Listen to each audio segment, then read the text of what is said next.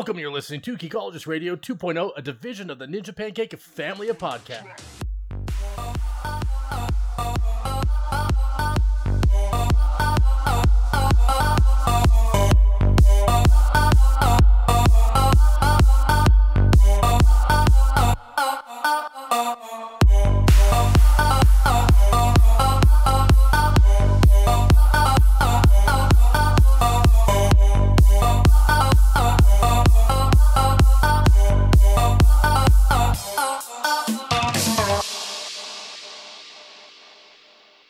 It's Damien, and welcome to Geekologist Radio 2.0. Yeah! I love my writer. This week, we bring you Deadpool, Pikachu Detective Agency, and what Christmas gifts are best for your everyday geek. And I think there was something else, guys. So we were going to have three of us on tonight. Pat, we're pointing the direction at you. Pat, if you don't know who that is, who that guy is, that would be Silver's wonderful husband. And he's got a paper due tonight, so he's still in the laptop. So instead, Silver's not on, but we have Nick and PDX, who just, thanks to our man, Games with Chin, a.k.a. Keith, has finally, escaped his own personal Iron Maiden, also known as Power Armor. Nick, what's going on? Hey, what's up, buddy? Yeah, I found the Power Armor today in Fallout 76, and I got back to my house and I had to do some crafting.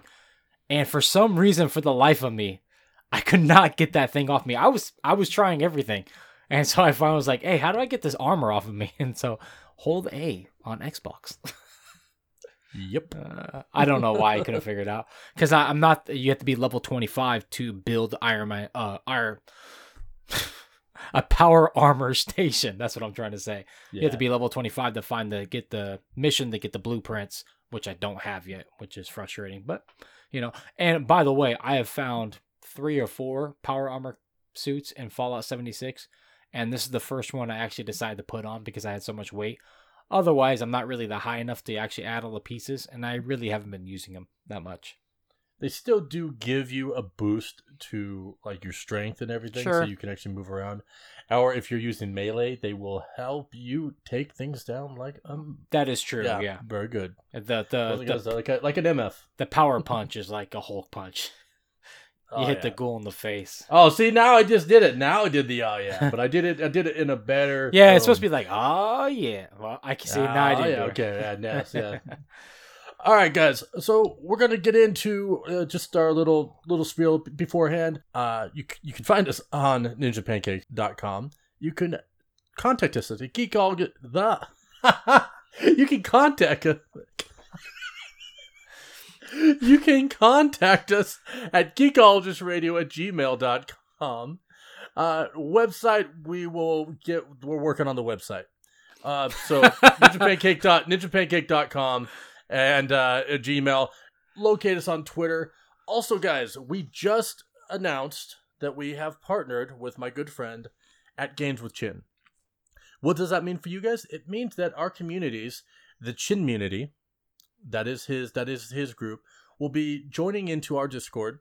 Our communities are already intermingled enough to the point where, basically, if you see me streaming, typically, Chin's either I'm in a multi-stream with Chin, or Chin's in, or he's on an off day and he's streaming right along with me. So that we just got to discussing things. We talk a lot about access for gamers and things like that, and wanting to be able to help others out. And he has a little bit of he has running the Discord and running that type of stuff can be a little bit more difficult for him. And so we're going to work on getting moderators and stuff from his community to also help us out with the Geekologist side of things. And so we're going to also. He's going to be helping me develop a once a month, as of right now, it'll be a once a month show that will be horror based. And we're going to be kind of figuring out what we do. If we pick, 1 month we're going to do Jason, the slasher series or things like that. And this will include games, movies, comics, all that kind of fun stuff, just horror based as it is. There's also a high chance that we're going to get, that there's going to be other stuff that's going to be going on. Like we're with his community joining us, we're going to have in our Discord a D&D and tabletop section, which is something that's been kind of it's been kind of coming that way for a while. also with our teaming up with Silver Soul Gaming, she has a lot of people from her community that have joined up with us in our community, and they're big into tabletop games. Not to mention, our geek that's been a little bit on hiatus for a while now, Elderberry, aka Jeff. He is big into tabletop games. So possible tabletop show coming around. We're not sure how often that would be a thing. Probably maybe a once a month show, or even if you guys want it, maybe a once a month recorded in a podcast format or episodic format of a D&D game, all in character. That would be really cool to have a board game section. I love a lot of different board games, and Silver, who is missing today because of her better half, she bought the Fallout board game when she bought Fallout 76, and I really want to play that game. It's a cool little RPG board game turnstile. I'm not sure the component of the dice on that one. Do you know? I'm not sure on it, but I was looking it up, and every time I looked it up, what kept coming up for me was Fallout Monopoly. Ugh. There's enough Monopoly. I mean, I would buy Fallout Monopoly. I love Monopoly, but the Fallout game that she has looks amazing. So for Geekologist Radio listeners and people that have been joining the Discord and joining the podcast and listening, one, we really appreciate it. I really appreciate it. In the Discord, there is an edit feature. A feedback feature. And I would love people to give us feedback each week on the show. And a lot of people have been doing it, like ITT Tom and Rez or Jamie. There's other people too that have joined the podcast that Flash and that the Discord that I'm forgetting their name right now. But I appreciate everybody joining the Discord, having discussion. The Discord is actually pretty lively this week, which is really great, amazing. There was a thread when I woke up, and it was all the horror thread. There was a horror thread going on, which I didn't even try to recoup and see what was going on to try to catch up. I was like, wow, that's amazing. I was just really happy it was happening, and it's really amazing when people are on there just discussing stuff outside the show, which brings up the fact of Jeremy saying, or Damien saying, hey, we need to do a horror show because Silver's a big horror fan, Chin is a big horror fan, my wife is a big horror fan. I am not, so I easily bow out of those shows. I'm not a big horror fan, or have I ever been in my life. I've watched some Freddy movies. I just don't care about them too much. But with that means that this also, because this is the thing, we want to make sure that what we do includes the family. Correct. And this will also be something that it's going to pull my sister in. Yes. AKA your missus. And it's going to make her have a little more of an understanding of what it is that goes into what we do and our passion for this stuff and for the community and things like that. And that's the greatness of this, is that it doesn't have to, when you do podcasts, guys, it doesn't have to be all or nothing. Like for Nick and I, this is a passion project. Yes, we wanted to open up things for us, but you know what it's really done for us? We're learning how to do things. We're learning, my LinkedIn is actually starting to get, I made for just shits and giggles, I made a Damian Nash LinkedIn, and I actually had an invitation to apply for a radio position over in like the central states. God, I want to say it was like Ohio or something like that. And I had to explain to him, I sound like this because of great editing. This isn't live. This is not live. I still would have some issues with live. Me too, man. Yeah. We do edit some stuff out because and I've done with you now over a year of podcasting. And for one thing that I constantly screw up on, and I listen to it when I edit, is I talk way too fast. It's like I'm trying to get all this information out so quickly, and I fumble over my words, or I mispronounce words, but I don't even go back and fix what I mispronounced. I just keep plowing ahead, and it's terrible. It's something that I'm really trying to work on, is just like slowing my pace down some. But on the point of Games of Chin joining Geekologist Radio as a new cast member is amazing. Brings his community in. Silver Soul Gaming bringing her community in. Damien, I keep calling him Jeremy. Damien does a lot of things on the streaming side of stuff. Plus, he's up in Seattle. It helps out with what's up there, bringing people into this community. I do stuff on the side with other communities, and we're bringing everything together. That's why I spoke about last week of follow your lower streamer. Follow somebody that's, smaller streamer. Follow them. They follow you.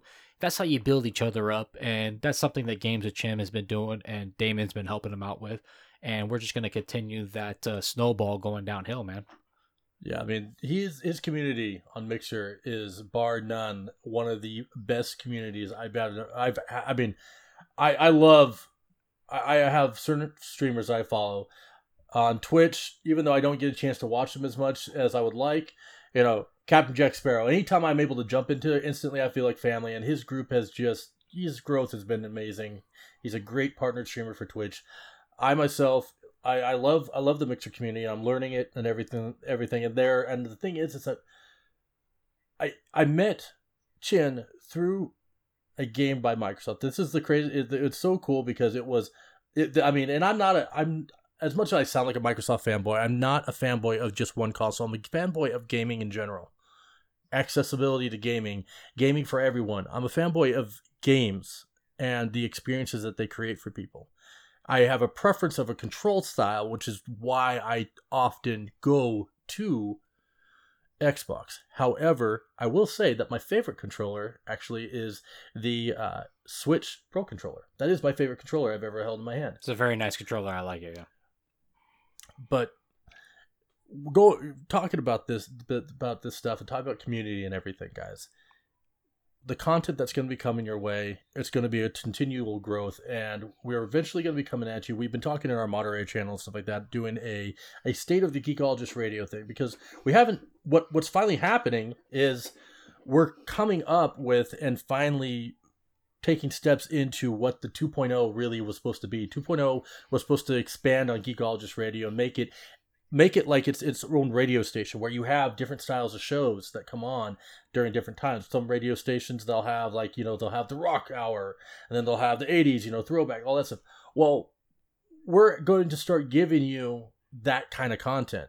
I'm not saying we're going back to the 80s or anything like that. We have we will do some episodes, stuff like that, but we have brethren in the podcasting community, specifically Ninja Pancake, that do more of that kind of stuff. And I'm talking about Geek Squatch. Guys, if you want to go out and listen to stuff, they just did an excellent episode on Interview with a Vampire. And it's really good. And I love the fact that they did this because it's an interesting, the whole Anne Rice thing with vampire movies and stuff was a very interesting thing where that one was an Oscar nominated, won, great accolades.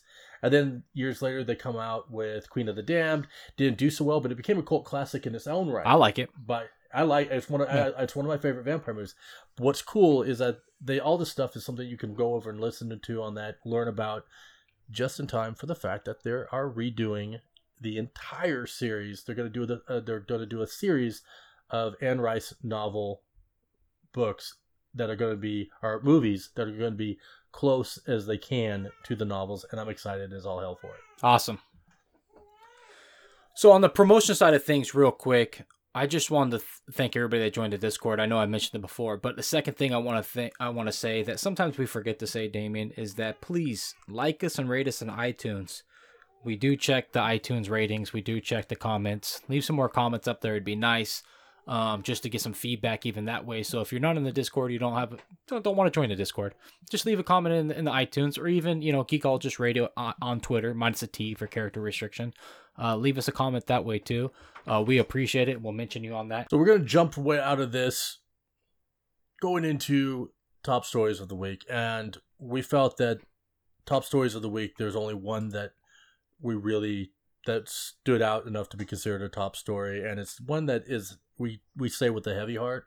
The rest of the episode, we promise, guys, is going to try to be as upbeat as we can, but this is something that the man lived an amazing life and created art, and we're talking about Stan Lee.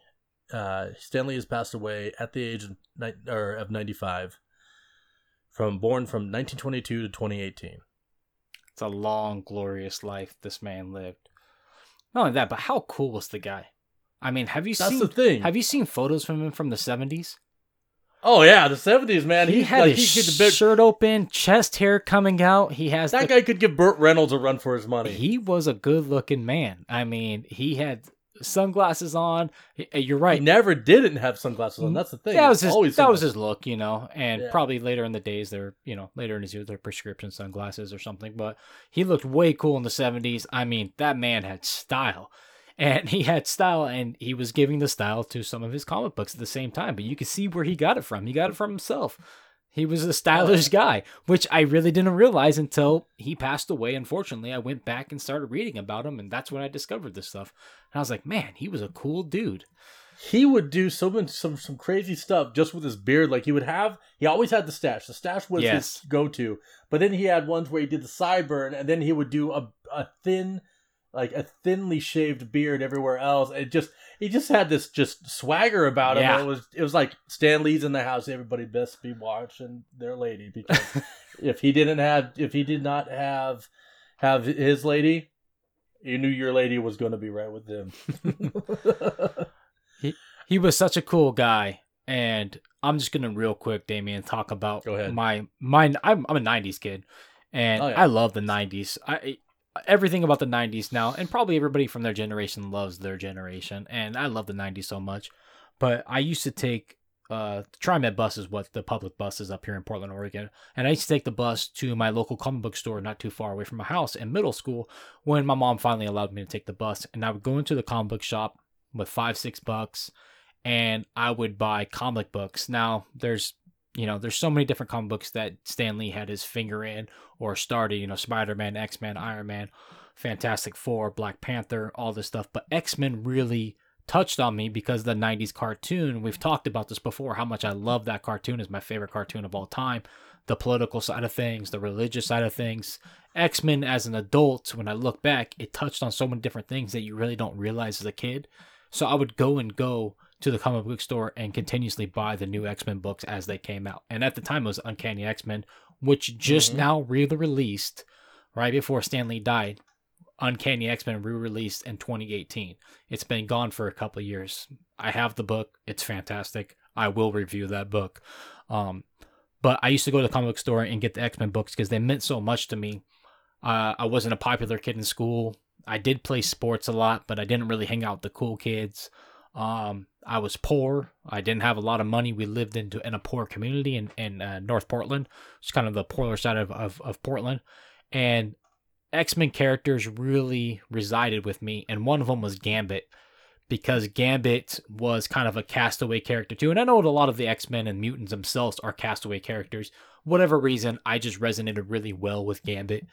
And for whatever reason, because he had a bow staff, and Donatello is my favorite Teenage Mutant Ninja Turtle probably, I went with the bow staff character. I'm like, give me the guy with the bow staff. And it expanded, and and he had the power charge, and he could throw the cards. He was just a cool, slick dude. Gambit was such a cool guy with the women, the way he talked to them, and how he interacted with other characters. It really reminded me of the photos that I see of Stan Lee from the 70s. And I don't know if that character... Pop collar and everything. Yeah, exactly. I don't know if that character personally is created by Stan Lee. I don't know if he had any fingers in it, but it seemed like some of the swagger that Gambit had came from Stan Lee's swagger from the 70s. And I'm really just basing that off the photos that I saw of Stan Lee from the 1970s. I was blown away about how cool this guy was. So as a young kid, in middle school in Portland, Oregon, it's 6th, 7th, and 8th grade. So we're talking about, 10, 11, 12, 13. I would go to the comic book store and I would sit there and I'd read the comic books. My local comic book store guy was really cool. I can't remember his name. I had a good relationship with him, and he would let me read the comic books, and I would buy a couple, but I couldn't afford all of them. So he would let me go through. So I always kept up on the Uncanny X-Men. And not only that, I used to take them to school to read them too. And so I always felt comfortable with those books with me. They were always in my backpack. So I have to thank Stan Lee for, the Uncanny X-Men, the X-Men for myself. Yeah. One of the things on that is Gambit he appeared in Uncanny X-Men Annual number 14, July 1990. And he was created by Chris Claremont and artist Jim Lee. Oh, Jim Lee. Okay. Artist Jim Lee created him. I wonder if Jim Lee based that look off of, because he had the slick back hair. It was just one of my favorite characters. Everybody has their favorite character for X-Men. Yeah, you and I have talked so many times about Gambit and how he's one of our favorite. It's we like what we like. We like the offshoot characters. I mean, we have our main characters we like. Like, it's like, I love Wolverine. Of course, love him. In the 90s though, you know who my favorite character was? Cyclops. Yeah, I liked him in the cartoon a lot. Yep. Yeah, I love that character. You know, it was Cyclops and Wolverine. I loved it, and it just, I don't know, as much as they fought and they had, you know, they argued with each other, they reminded me of brothers, kind of, in a way. Absolutely. You knew they had their back.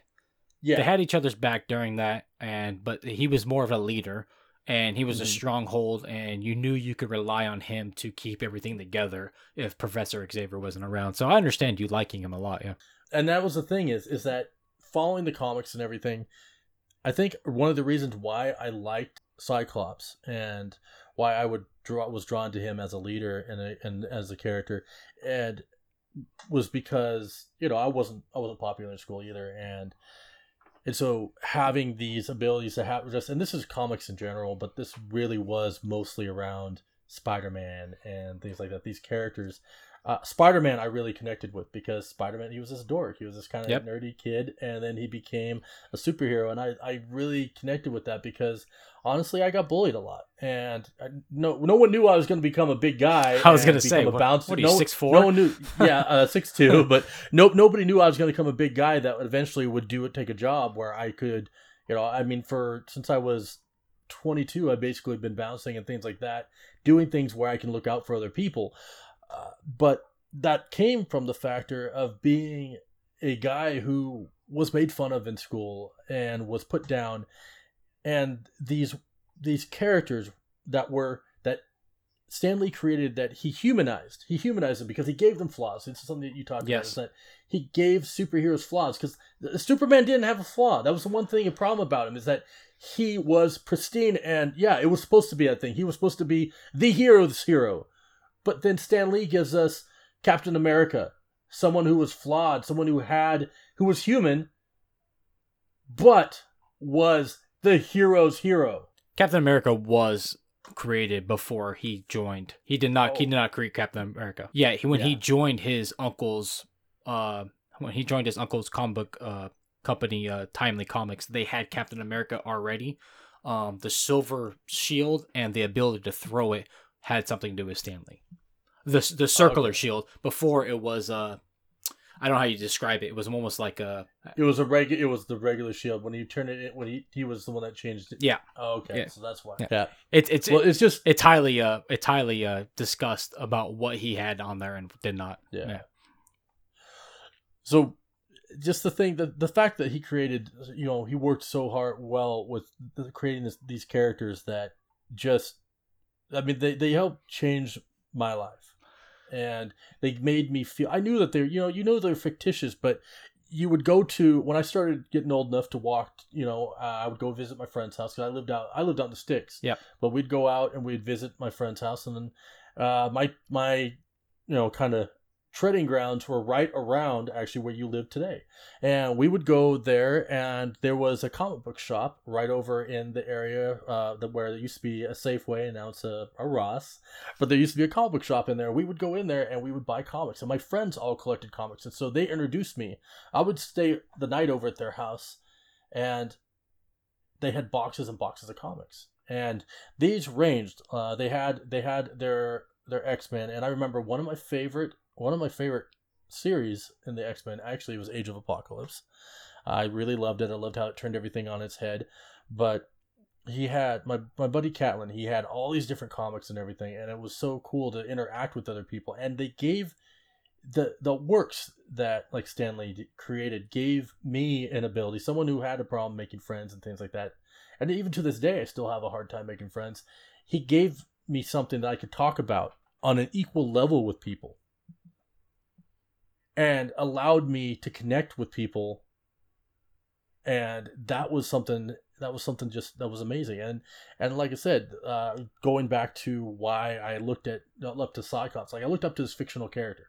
I looked up to him because he was a leader and because he was able to do these things. But I'll tell you what, ultimately Spider-Man was one of the characters I connected. It was like I connected with Spider-Man and I connected with Wolverine. But I connected with Wolverine because he was an outcast by his own.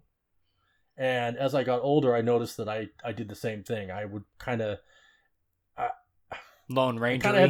Lone Ranger, kind of had a chip on my shoulder. Yeah. But I still, and it's the same way I am with gaming. It's like I only like to play multiplayer games, but oftentimes I'll play by myself. I like to have the option, and I wish people would play with me, but I don't go out and look for it. And so it's like I'm this Lone Ranger type I work well when I'm in a team, but oftentimes I'm the story alongside your story. Yeah. Yeah. And it just was this. Stan Lee was so amazing that one of his last things he did that's out there, and I posted on my Twitter, was he talks about his love for fans, and how cool it is to have fans that someone you might not know, but you can connect with every now and then, and you both share this emotional care for each other. Yep. And it just was so sincere about it, because this is someone in a day and age where you have stars, you have athletes, they have fans, and they know that's how they get their money, but they don't care about you. And that might be rough and hard to hear, but there are a lot out there that they just do it for a paycheck. There's a lot of sports figures that are like that. There's good ones, like you're saying. It could be rough to hear, but you're right. There is a lot of people that are like that. And I think at the end of that video, he said that Damien posted on his Twitter page. Go look at his Twitter page if you want to see the video we're referencing here. He also said that in the business of having fans, he said, I think it's really awesome. And now it's kind of how the video trailed off. And I was like, man, touches you pretty hard there, you know? Yeah. And this is one of his last things that he said. This was actually when he was sitting down having a meeting with his protege, who he had passed Marvel on to back in 1972, talking about Roy Thomas. And it's just Roy Thomas also took over. He's the lead writer for Spider-Man. So, hey, just gotta toss that out there. And on the point of Spider-Man, and I know we're kind of going back and forth here, but on the point of Spider-Man, I think he was one of the best characters with flaws. He was the most tormented character over the Uncle Ben thing, his parents, and not really knowing what happened to his parents in the story, and him trying to balance the life of being a superhero and take care of his aunt. And I think it's one of the best complex characters he's ever created or ever created. And one of the best storylines with that basically put that torment right up in front was a storyline when Crimson Spider became out, which Crimson Spider actually was and is Peter Parker, but there was a clone made of him, and neither of them knew who was the clone. Turns out Crimson Spider was the actual original Peter Parker. Oh, okay. Right. And so during that, there was a lot of reflection on the torment stuff, and it's a really good series to be able to check out. He kind of looks like, he looks like his red, like his Iron Spider outfit, where it's red and like gold. Yeah.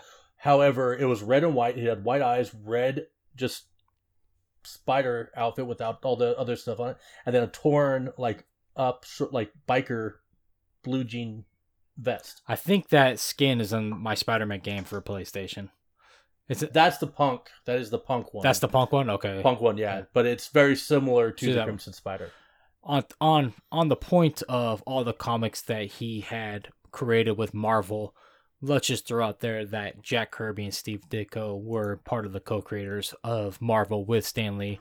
I don't want people emailing us saying that that's not mentioning their names. But this is about Stan Lee. And just to sum it up for me, Damien, I just want to thank Stan Lee for X-Men. Also for the rest of the comic books that he's created. Spider-Man was another big one for me. And Fantastic Four, correct? Fantastic Four is a huge one for me. I'm actually they rebooted Fantastic Four this year in 2018. I'm glad he got to see it before he passed away, because the first two issues are incredible. They're amazing. I continue to read comics at 36 years old, and a lot of it has to do with Marvel. Also, DC stuff, but this is about Stan Lee. So to close it out, I just want to thank Stan Lee for the Uncanny X-Men. Very cool. Now we're going to get into some other stuff. Guys, this week, of course, we are going to be giving you a little bit of some heads up for your geek and Christmas, but we're going to get into some game chat. And right now, we're going to touch basis on a few things in Fallout 76, as a lot of what we've been playing right now is, in fact, Fallout 76. We are obviously, guys, we are still playing Red Dead Redemption. And so good. But, I, being my nature of myself, being an online gamer and wanting to play with friends, Fallout 76 is definitely scratching that itch, and it's going to be in my rotation. The stuff that I've been doing to Sea of Thieves, I can't talk about right now because I've been playing Sea of Thieves on the Pioneer server. Awesome. Good for you. Yeah, testing out, making sure that these patches get out right, giving the feedback, all that stuff. Well, can't wait till we can talk about it. Yep. But Fallout 76, first thing that you're going to talk about is cheating. Yeah, this has came out that players have already utilized cheating codes with the nuke codes. And basically what they're doing is they're using a program, NucoCrypt is one of the most popular ones. There is 2 or 3 different ones. And they're basically, NucoCrypt only needs 1 or 2 keys to decrypt the nuclear code. And then people can go ahead and use the nuclear weapons. Now, I just want to touch on that one real quick because we put that in our Discord. I popped that up there as soon as I found out about it. We discussed it real quick, and most people, Rez, Games with Chin, Silver, everybody's like, man, cheating already? Because this game, for us, so far, it's... People are disliking the game. Is what I want to say is people are disliking the game, but the game for us is so great, and I'm so immersed in this world already that the last thing I really want to do is cheat on a nuclear code and blow up somebody else's base, my base is already, I'm building something really nice right now. If you blew it up, I'd be really pissed, especially if you blew it up off of cheat codes. I have partial nuclear codes already. I have 2 partials, and I can't yet decrypt, the codes yet. I have to wait, and so I'm waiting patiently here, and I'm doing it the correct way and what the game is built for. Well, I happened to watch on talking about nuclear codes. I watched the world's first, and it just so happened to be that they were streaming the world's first endgame content. And there's fissures throughout the map. Yes. These guys decided, well, I wonder what happens. They weren't looking to blow up someone's base. They're like, what happens if we aim the nuke at this fissure? They launched it. They created a nuclear event. What it did is they awoke the Scorched Beast Queen. Ooh. And she is huge. And she's level 93. At least this one was. Mind you, your level that you can get to is level 50. Well, if you have 4 people at 50, though, then you might have a chance. Well, that's the whole thing, is if you think about it, because I can be I've been level 14 and taken on some that's level 22 if you... Me too, yeah. If you buff yourself correctly. If you buff yourself and also... have the right gear. And use your environment correctly. I was shooting something from a house and a balcony and popping back and forth. You could do that. Yeah. Just use your VATS. Yeah, and so there's a lot of stuff with that going out there, but I watched the video and it wasn't like... This is something where it wasn't like I watched the video and all of a sudden I felt, oh, it's ruined for me. Instead, I watched it and I'm like, hey, this reminds me of Destiny raid videos. This is like teaching me how to do it. Okay, I'm watching this. I got it. And it's exciting. Like I'm sitting here, I'm ranked 18, almost 19, and I'm enjoying the hell out of the game. And even at your top rank, the game, open world design, things that you can unlock and things that they're going to constantly put in the world for you to unlock is really cool. The only gripe I have is I wish there was more clothing that goes under the armor gear, because when you wear clothing, a lot of it just makes your armor disappear. That is also because of clipping issues that they had. So I get it, I understand, but you do have right now, like Games with Chin, I traded him for, he wanted to be a creepy priest. I had a creepy priest or pastor remnants, and so he wanted that, so I traded him for his military undergarb, and so I run around with that. I look pretty badass, so I'll tell you that much. But all the different things you can find, the different hats, the different things you can wear, you can really create your own character and create its own personality. Sure, yep. AKA creepy priest. But yeah, I had the Boy Scout outfit on for a while, the short shorts. Well, that's not the Boy Scout outfit. That's the Ranger outfit. Ranger outfit. Yep. I have that one too. Yeah, I just found. Actually, did you go where the Civil War reenactment's at? Have you been up there yet? I have not been. You can find both Civil War outfits. You can find one but if you wear the wrong one, then the robots from that side will start shooting at you because you're wearing that outfit. So you can't really wear it up there. When you get to that point, we'll discuss it. But that is great. Yeah, it's awesome. See, I have the ability to make one of the Civil War outfits. Yeah, you can get them for free up there. They're right in the house. Oh, that's really cool. It's it's a Civil War reenactment. It looks like, any of your fort whatevers. And then it also has like a museum for Civil War stuff in there that you can push a button and opens up the glass cases, and you can loot all Civil War memorabilia. So I have like 2 black powder guns. The black powder guns are some of the strongest. Some of the strongest games, yeah. I broke down one of them just because I wanted the blueprints for it, but the other 2 I kept. I was like, nah, because they're level 10, and that's pretty good for me right now. Yeah. So I mean, the game right now for us is a lot of fun. There's a lot going on. This is the main game right now that I've been streaming alongside Games with Chin, Folded Broom, and a few others from the community, and we've been having a blast. Like Deadly Adder, one of our listeners, a good friend of mine, a member of our Uprising Gaming clan, and a part of our community, and now becoming part of Jin's community, is he went with us, and we broke in. We had 2 full groups and a third group forming on a server. We ran the server, and I mean, we broke into a singing of Baby Shark. Oh my god, I'm so sick of that song. I had no clue about the song, and I let my son do something, and he discovered the song, and now it's everywhere, man. It is absolutely everywhere. Did you see that to the beat of the song is the proper beat to give CPR to? And they even put out that video.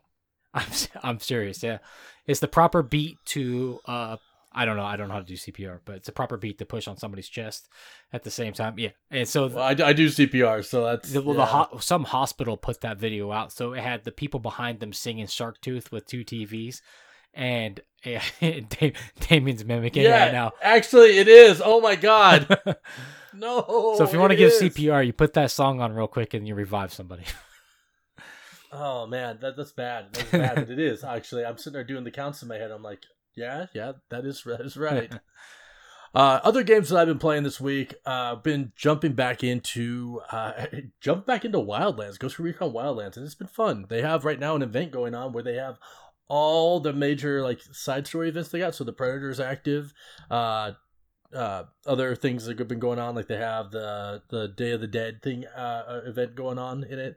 They also have Sam Fisher is active in the game right now. It's all at once, which is kind of crazy. I forgot about Sam Fisher being in it. Yeah, well, it's because what happened is they after they created the Division, they said that they wanted all their games coming out after that. Where it was going to be the way Ubisoft looks at things is before the Division and after the Division, because they created a new software to be able to work on all their new games. What they've done is they've gone and connected all their games are connected to each other. All their factions. Even Assassin's Creed is connected within the same. It's their multiverse basically. I like that they came up with that. I mean, it's cool. It's cool to think about everything in the same universe at some point in time, especially Assassin's Creed. They're like, oh, that happened way back then. Just on Ghost Recon, for people that like slower pace multiplayer battles, it is fantastic. It's one of the best third-person multiplayer. I think it's 6-on-6 or 8-on-8. Usually, that's if you do war mode. Yeah. If you do the war mode, the war mode is calm and calculated, and it's very slow, still very busy. Yeah, you have to be very calculated. So for people that like that slower approach, kind of like a PUBG approach, that is such a great multiplayer game to get into. Yeah. Also jumped into some PUBG. Was gifted with a punk jacket this is what they gifted. They said for being disconnected. It's the desync jacket. Yeah. It's for all the desync they have. How many videos do you watch online of people shooting somebody on PUBG and all of a sudden they pop behind the building and you're like, wait a minute, and then they're dead and you're like, oh my god, the desync can be terrible, man, terrible. Yeah. And so got the punk jacket. And my 20,000 credits that I used, all on the biker outfit. I used 4,000 points to get different colored guns. I got a couple. I'm only trying to be Rick Grimes. That's it. I have 40,000 BP points, and all I want to do is get the cowboy hat. I have the sheriff outfit. I have the pants with the holster. I have the boots. I just need a cowboy hat, and I'm Rick Grimes. That's all. Awesome. That's all I want to be. Now, I did like the fact that I was looking on there, and they offered out the creepy Halloween outfit, stuff like that. But I'm telling you, man, it's been a bit since I've been in. I hopped in. I was playing a couple of games. It's unsettling. It is unsettling. I'm telling you, it's unsettling being killed by a creepy clown. I don't care what it is. I hate creepy clowns. I love It, the movie, but I hate creepy clowns. And the best one is the Joker outfit in the skirt. Somebody put the Joker face on. Someone put the Joker. Yeah, and then they put the Joker face on, and then they were a female character. They put the Joker face on, and they put a skirt on them. I can't remember the skirt is. It might have been the Harley Quinn skirt and outfit, and they just mixed the two together. I'm pretty sure that's what it was. But anyways, it was very creepy. And the clowns are creepy. Plus, you could put like a pumpkin head on. Right now, I have a leather face mask. And it has stitches across that. You got that? Yeah. Yeah, that's creepy as hell too. Yeah. I wear that with my Rick Grimes outfit just to be a little creepy. Ew. Yeah, see, I'm all about the creep factor though. I like it, but at the same time, I don't know, something about being in PUBG. I was like, nah, I don't want to do that. But then it reminds me, like PUBG, you're dropped in, you have to kill things. I'm like, oh, okay, I see what you did, PUBG. You just created the Purge, the game. Yeah, exactly. Yeah, especially with custom games, you can do like up to 8-player teams, so you could have 8 people just running around a city with guns, and you don't really hide. You push, and you go, because you're if you get knocked, one of your teammates can res you, and it's chaotic, but it's fun. It's definitely a purge type. Okay. How have you been? And so, honestly, let's take this moment on there. They did that event. We talked loosely on that about the PUBG tournament with that you guys were setting up over with Hot Drop. Yeah, we did do that. We did custom games. We had up to 24 people in a party at once. And then we'd have to split off, and actually it got too much. So what we did was we started a Discord party. And then we started different parties on the Xbox because we split up in different teams. And me and Predator, somebody over in Britain, me and him won the first custom games as duos. And then we died real quick in the next custom games.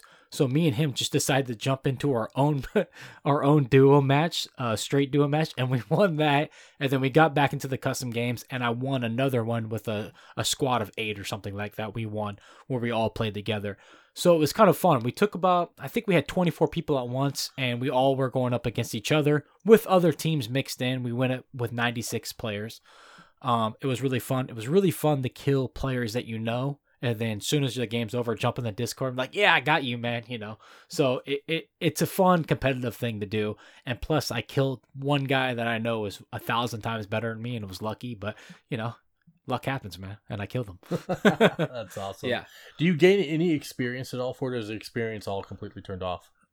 I wish I could answer that for you, dude. I'm not 100% sure.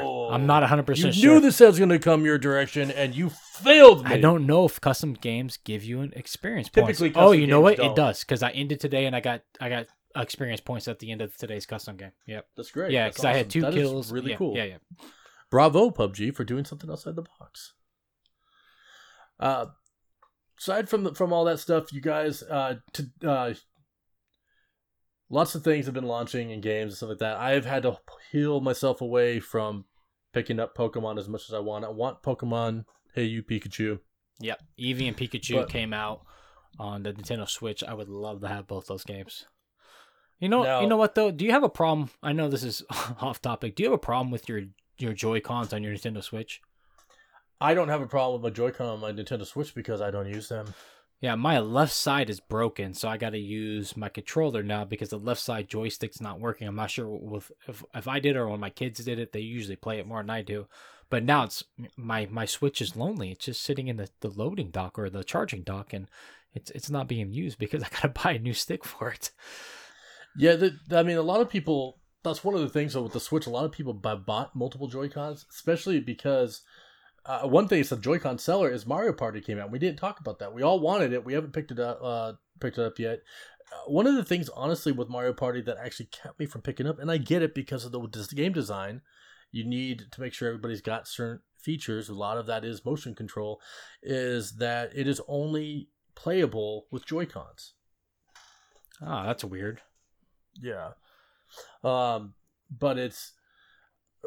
there's a lot of people, there's a lot of different Joy-Cons out there. There are even Power A makes Joy-Cons.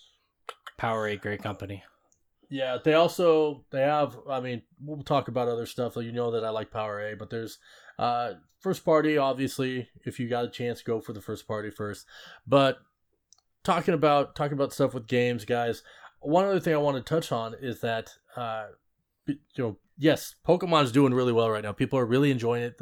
People are getting the nostalgia factor out of this game. It originally kind of had me not as interested because I couldn't go into the wilds to catch Pokemon or to fight them, because it became more like Pokemon Go. But people said there's enough encounters that the game feels like a mixture. It's like a hybrid. It feels like you're watching the Saturday morning cartoon mixed with the playing in a 3D environment with the game. But what's good also about this is if you have a young one that you want to get into Pokemon later on in life, you can play 2 players on the same screen. So they can go around with their Pokemon behind them, and even if they are not that good, you can jump in and control. You can save the day when you're playing with them as well. Nice. So that's a big deal. So you can make, if you have a little one around that you want to play a game with, this is a great purchase. It's interactive. It's a great purchase to be able to do with them, so you can hang out with them and play. So that's pretty cool. Next up in game chat, we're usually on top of games when they come out, and we usually talk a lot about them. And we've talked about the fact that we like Battlefield. But we haven't talked much about Battlefield 5, and guess what launched? Battlefield 5 is out. I didn't even know it launched. Somebody today when I was playing PUBG was like, no, it launched this week. And I was like, wow, I had no clue. Yeah. That's the problem right now, is that the game launched, and it is the poorest selling Battlefield game they've ever made. There's a lot of reasons for this. When you have a game that you launch, or that you hype up about having this mode, and that's what you lead with at E3. I'm talking about you're leading with a Battle Royale mode. Battle Royale mode has been pushed back too. And you push the Battle Royale mode back. And then you push it back, and you don't even have a release date time frame for it. And then you have a game like Black Ops, Call of Duty Black Ops 4, which releases without any form of campaign at all. No campaign. But what they did is they made a really, really, really well done multiplayer experience on all levels, including, and especially, actually, Blackout mode, which is their Battle Royale mode. Which I've lost a lot of PUBG players to the Blackout mode that enjoy it a lot more than for Battle Royale. And I love it myself too, but on my side, I like the multiplayer. It's probably one of my favorite multiplayer. I loved World War last year because that style of multiplayer fits me a lot better.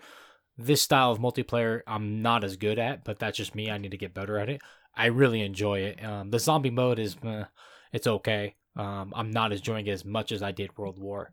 But on the case of Battlefield 5 and not having the Battle Royale mode, the people that I've talked to that are playing the game this weekend, they were a little disappointed that it wasn't launched with the game.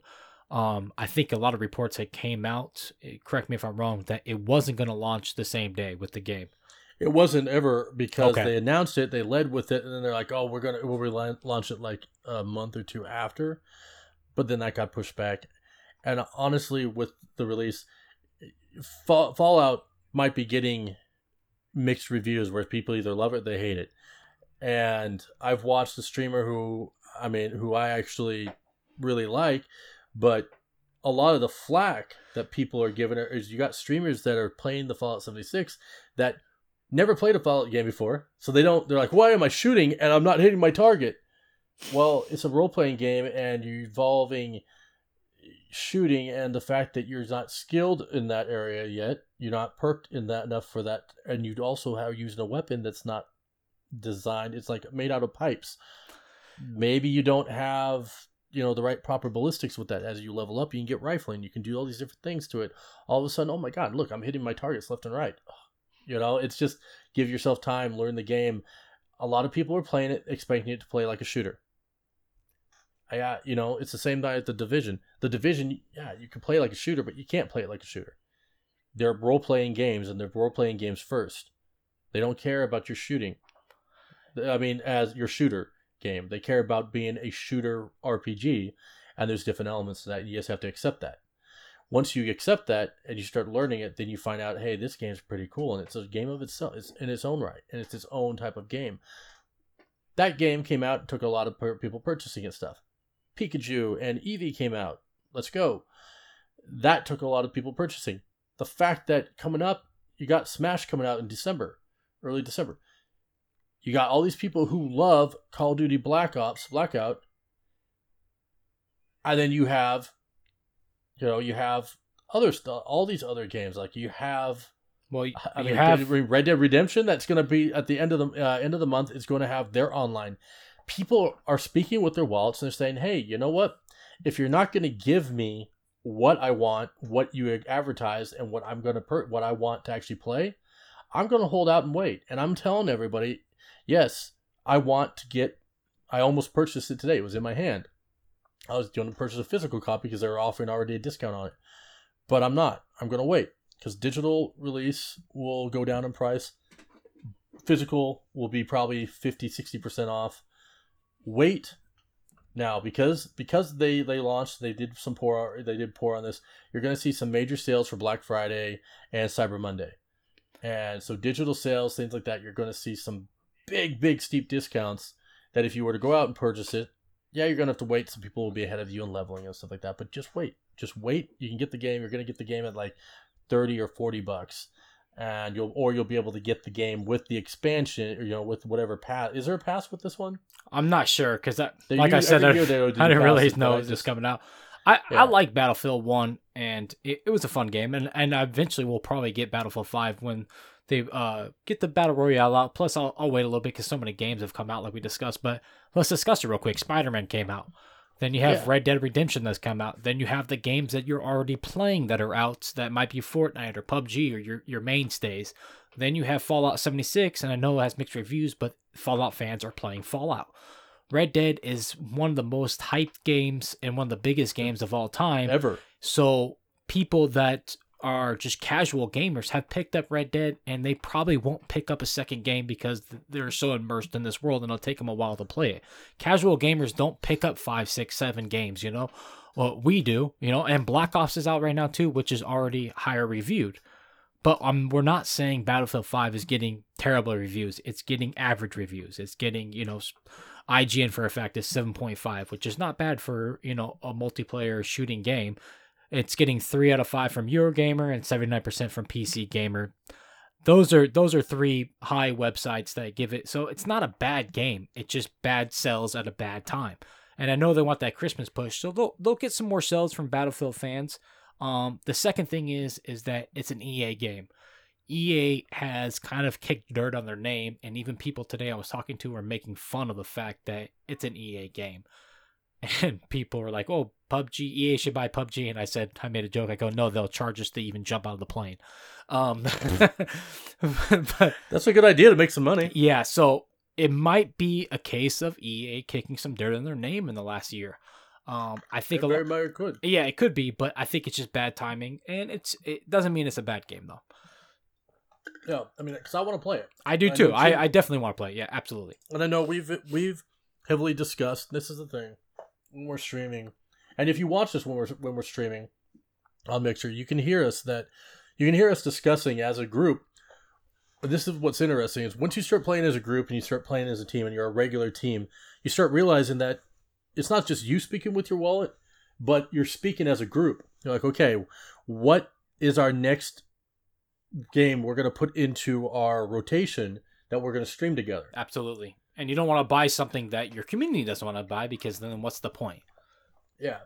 And so this is a game that is in our list, but we are all speaking with our wallets and sitting back and waiting. Okay, let's make sure their servers are good. Let's make sure you have what we want. And then when the sales are up, then yeah, you'll see us starting to play that together. Yep.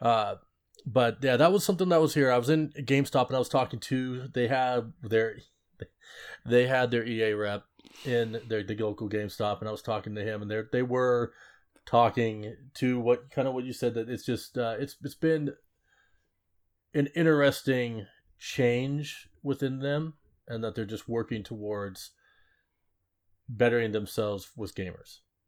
It's the same thing would happen with Rockstar too. They got some name, they got some backlash for the 100 hours a week thing and all that. So jumping out of the game chat, we're going to jump into trailer talk. And for trailer talk, we really just have one trailer that kind of hit us by storm. And this is something that if you would have listened to, one of the things is if you listened to us in the past, you'd know that we talked about this when it was rumored of a Detective Pikachu movie.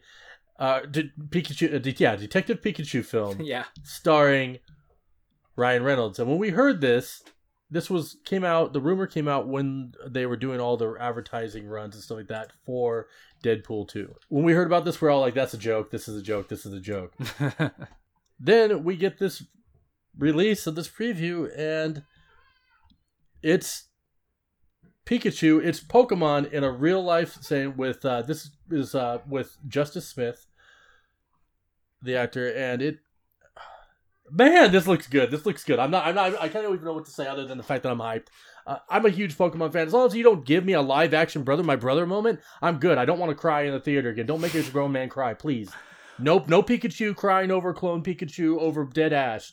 No, don't do this. Don't do that to me. Don't you be killing Justice Smith. Don't do that. Don't do that to us. Don't do that. But give us more of this, because Justice Smith is like he's like the Dr. Doolittle of the Pokemon world. Something happened to this young lad, and he can understand Pokemon. Well, he cannot. I don't know if he can. This is the thing. We don't know if he can speak Pokemon yet. No, he could just hear them. He can hear. Well, he can hear speaking English though. So he understands. Well, we don't know if he understands all Pokemon right now. We understand that he understands Pikachu. But then when other people hear him, they hear the cute little Pikachu. But what he hears is Ryan Reynolds, a.k.a. Deadpool. And it sounds like it is Deadpool. It sounds like Deadpool as Pikachu. It sounds like the humor is Deadpool, which is great. This is going to be... The voice still has some of the characteristics, and the mannerisms that Pikachu is doing, kind of like a Deadpool. And the first meme that came out was Pikachu in a Deadpool costume. Yes. And you're like, yeah, give me a Deadpool Pikachu detective agency movie. That's fantastic. God. And I know Pikachu's all burned and looks like a ball sack. Yeah. And I know people are making the comparisons, but the comparison really is because Deadpool wears a mask and you just hear Ryan Reynolds' voice, and you see Pikachu and you hear his voice. So there is a lot of comparisons there. But somebody I did want to talk about is Justice Smith. Now, Netflix came out with this show a couple years ago called The Get Down. I don't know if you've ever seen it. I really loved it. That's when I first was introduced to Justice Smith. I know he's been in other things, but I just I wasn't up on him. And then they had the second season of The Get Down, which wasn't as good. But the first season was so good. Cajun was huge into The Get Down and talked about Justice Smith. Yeah, Justice Smith is so good in this show. He's also one of the characters in The Last Jurassic Park. Yeah, I really like Justice Smith. He's a real good up and coming actor. He's gonna blow up from this. He's gonna get so much hype from this. Obviously, if this movie does well, which it's gonna do well, it's Pokemon in a real world. It's gonna do well. He's gonna get a lot more work. So everybody look out for Justice Smith. I really enjoy this kid. I feel like this is going to be the jump. See, Nintendo said they're going into movies, and they're gonna go into movies in a big way. And how, like, when you hear that, you hear, video game movies. Now, I'm one of those few people that, despite the crazy couple who created the Super Mario Brothers movie, and I remember the Nintendo Power article and reading about it, and the puppeteering that went into the Goombas, which the Goombas are not. Goombas are mushrooms, not dinosaurs. But the fact that went into all this stuff, the puppeteering and stuff, that was really crazy. But I liked the film. I enjoyed Bob Hoskins and, as Mario, and the fact that they give him a reason. He's Mario, and I like that, but I get it. I get that it wasn't a great movie. It's just for whatever reason it stuck with me. My mom this was something my mom took my brother, sister, and I to. She took us all three to it in theaters. I remember being excited about it. It was something that There's she some did nostalgia then there for you. you. It was a nostalgia, yeah, and that's one of the reasons I liked it.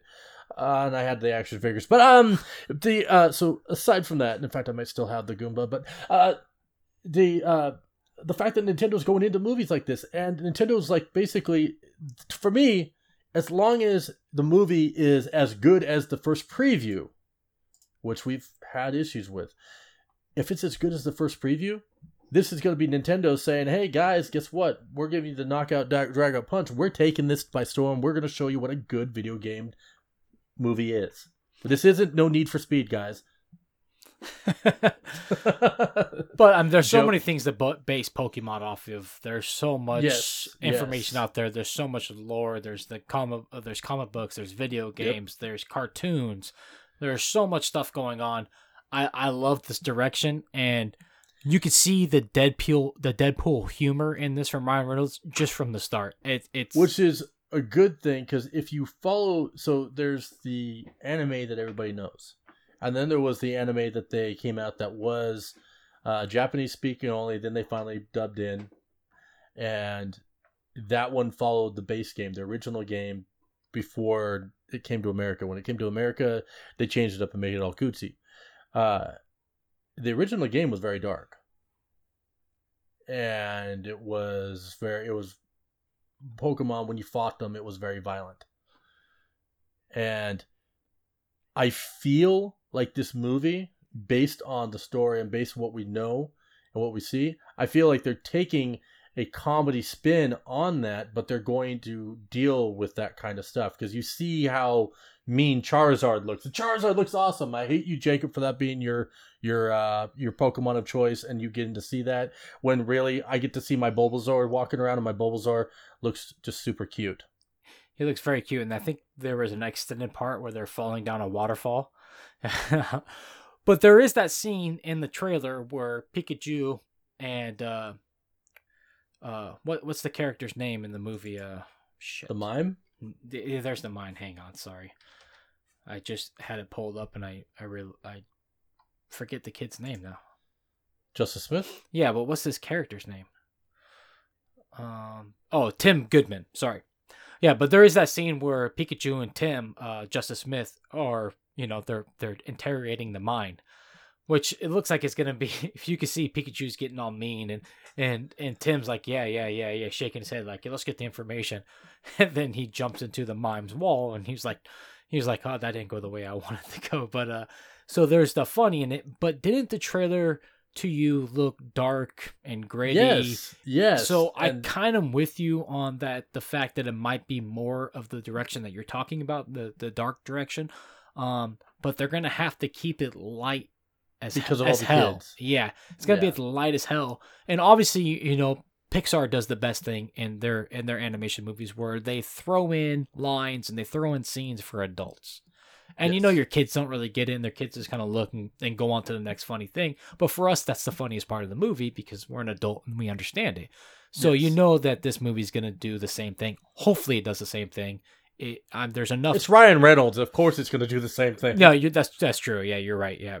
So that on that part of it, I'm going to see this movie. It looks fantastic. But on the dark, gritty stuff, I hope so. I hope it's some of there, This is what else I'm hoping on, is because they didn't show that he can hear other characters, but I'm hoping that he is the Dr. Dolittle of Pokemon, and that he can understand all Pokemon, because that would be awesome to be able to have him to be able to speak to, have other Pokemon, have other voices, and getting to hear them played by other really talented voice actors would be great.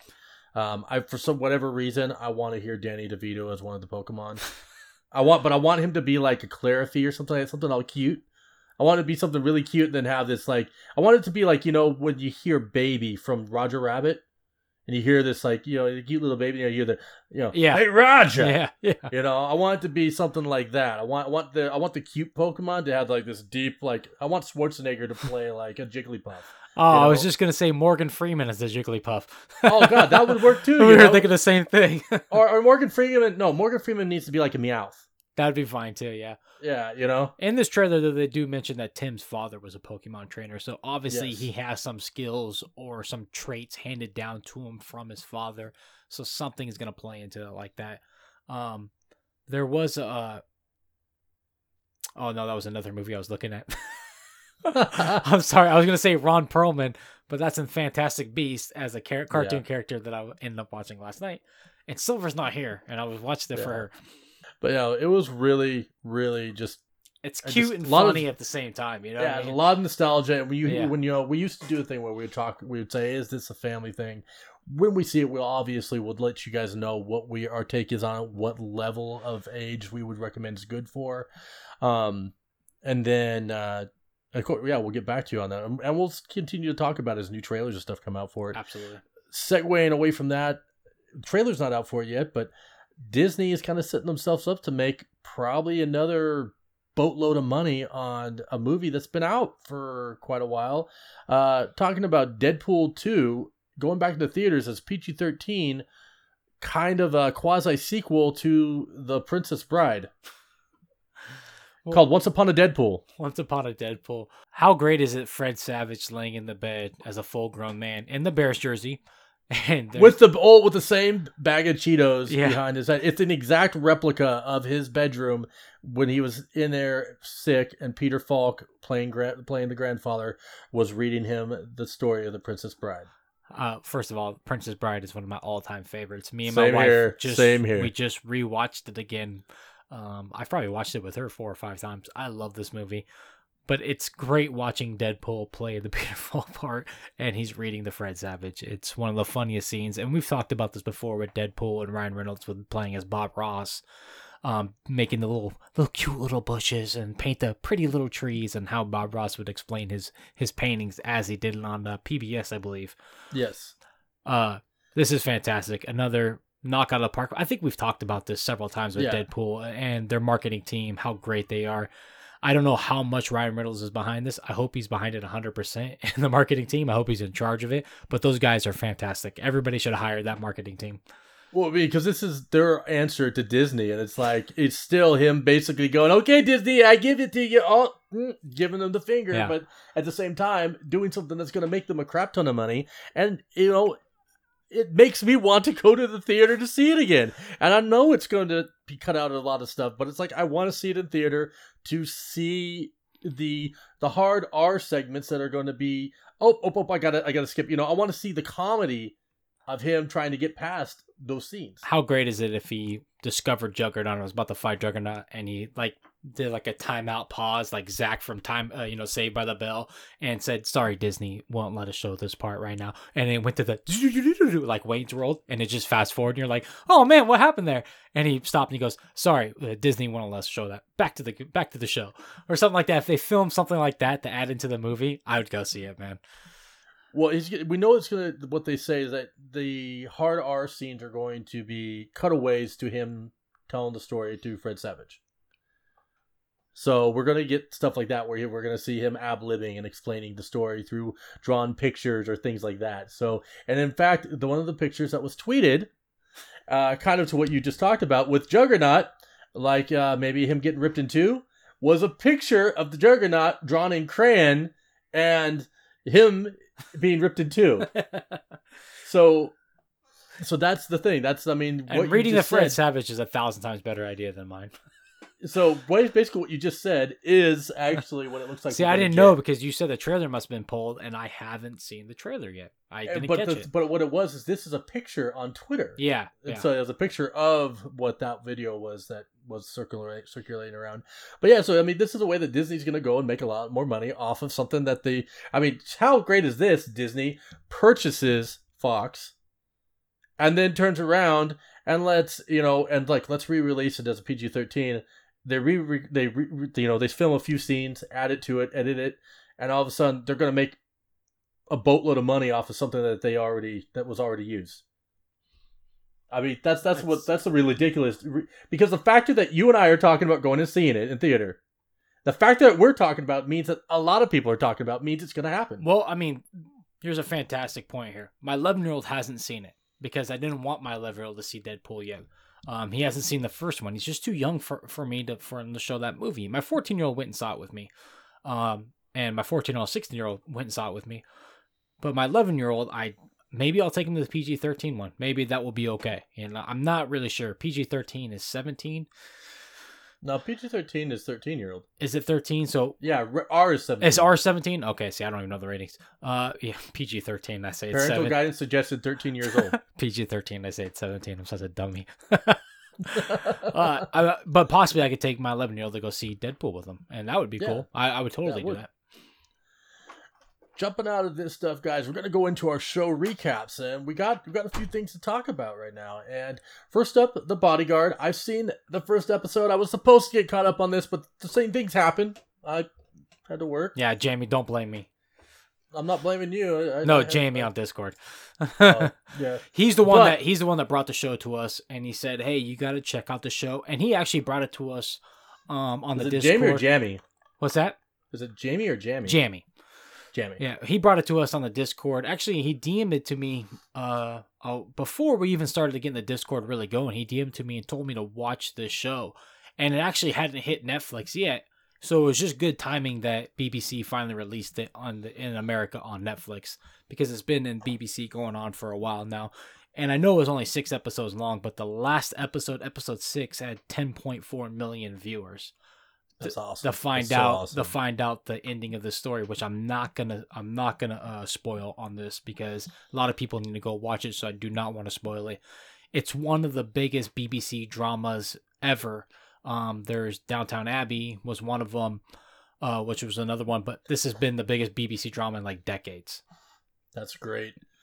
So with The Bodyguard and everything, what's like?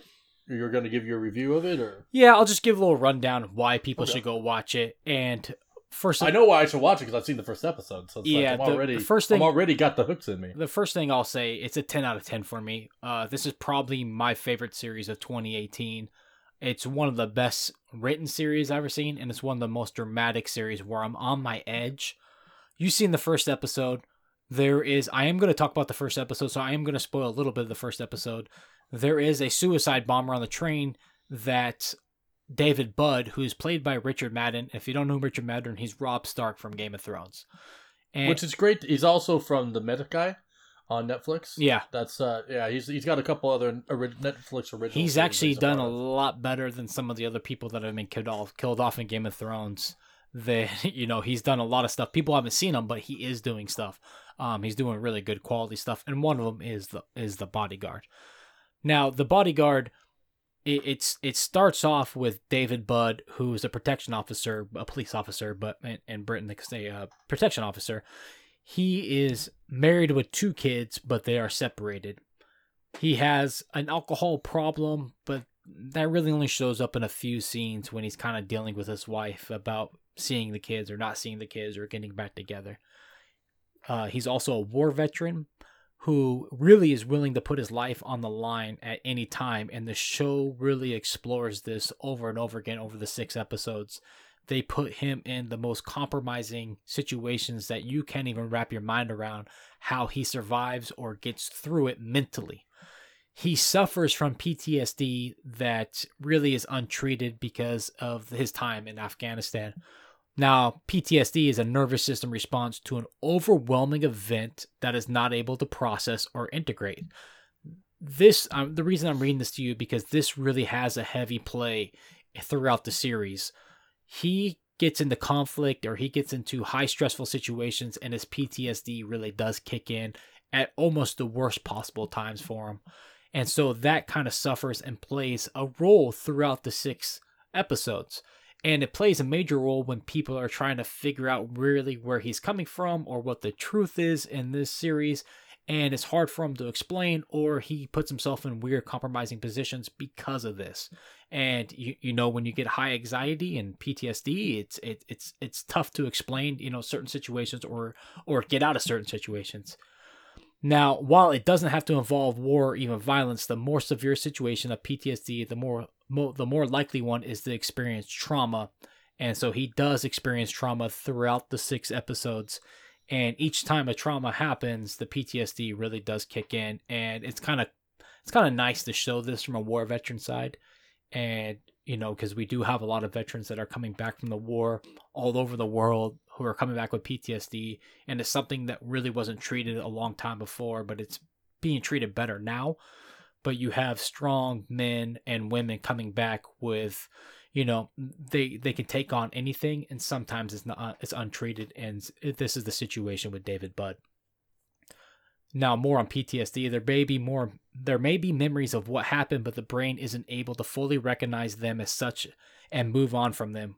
We don't have a sense of coherence around it the way you do in other life experiences.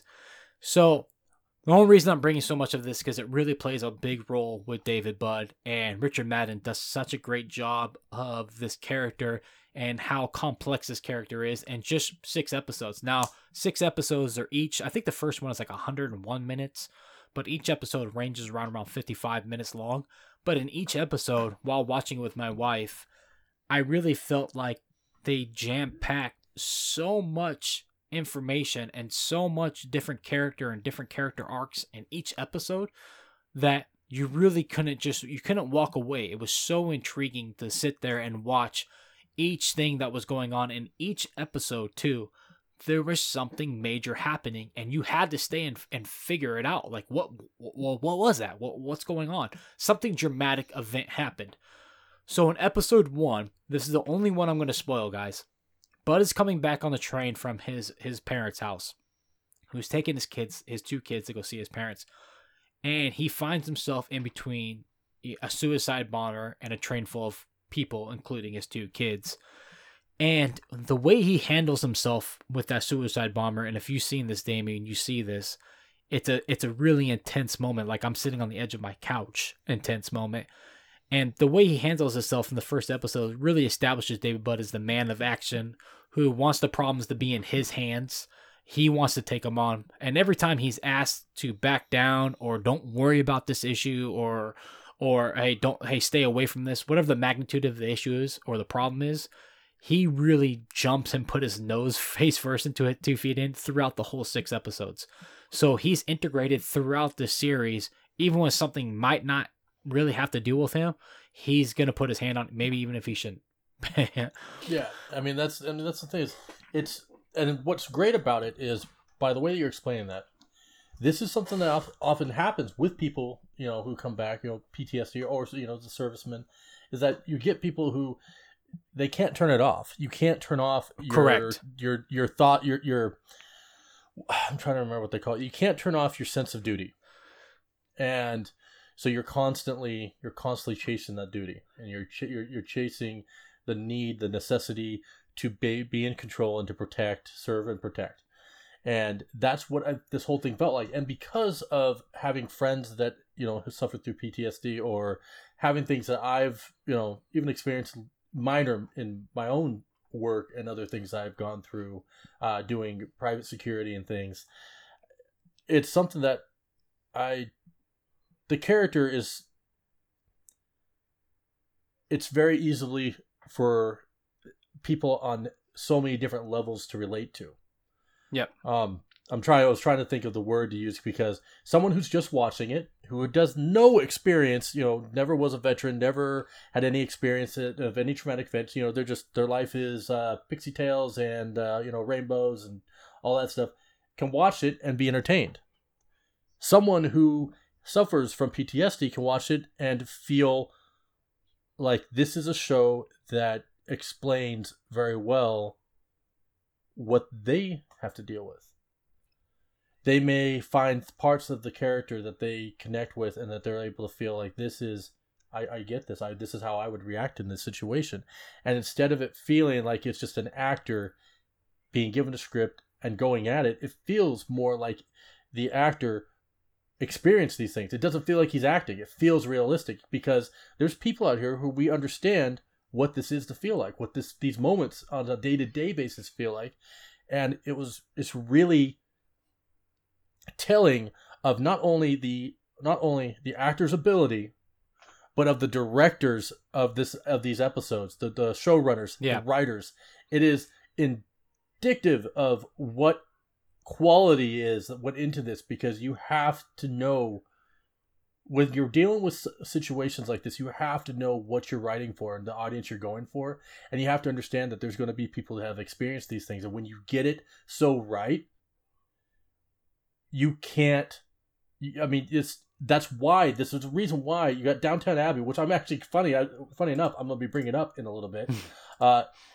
You got stuff like that, but then you get this, and the reason why this is so sought after is because of the writing.